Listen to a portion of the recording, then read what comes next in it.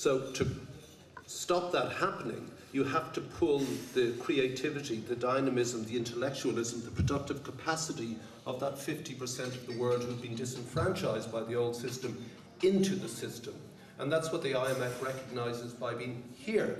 Though there's great crises in Eastern Europe, which may potentially lead to unspeakable events, the essence is, unless we pull the poor into the system, it will not stabilise.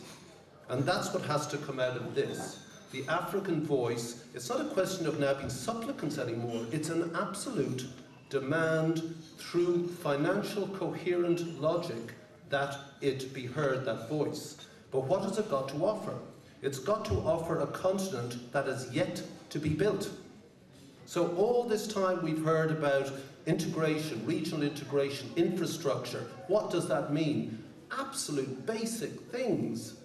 Roads, ports. But the ports won't work like Dar es Salaam when they are rife with corruption. When the president has to visit and point to people who run the ports and say, I know about you. I know what you're doing.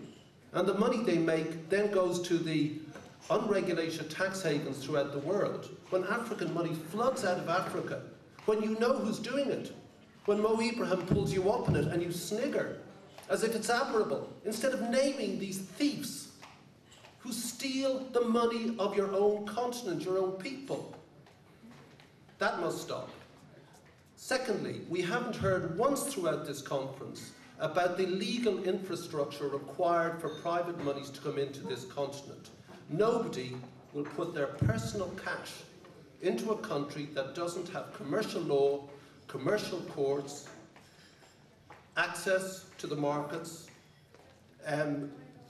customs barriers, the cost and time of setting up companies, land and property rights, and a harmonisation of regulations. Those things are required before you get the private infrastructure. You're not going to come. I brought with me some friends. Mo has got a big fund. I brought with me another friend who's putting together a huge fund for this continent. But it won't happen until these basic things occur, and this is the moment. Bob, let me jump in there. Donald Kamaruka, do you want to speak to what Bob said about the need for infrastructure before anyone put any of their money into the continent? You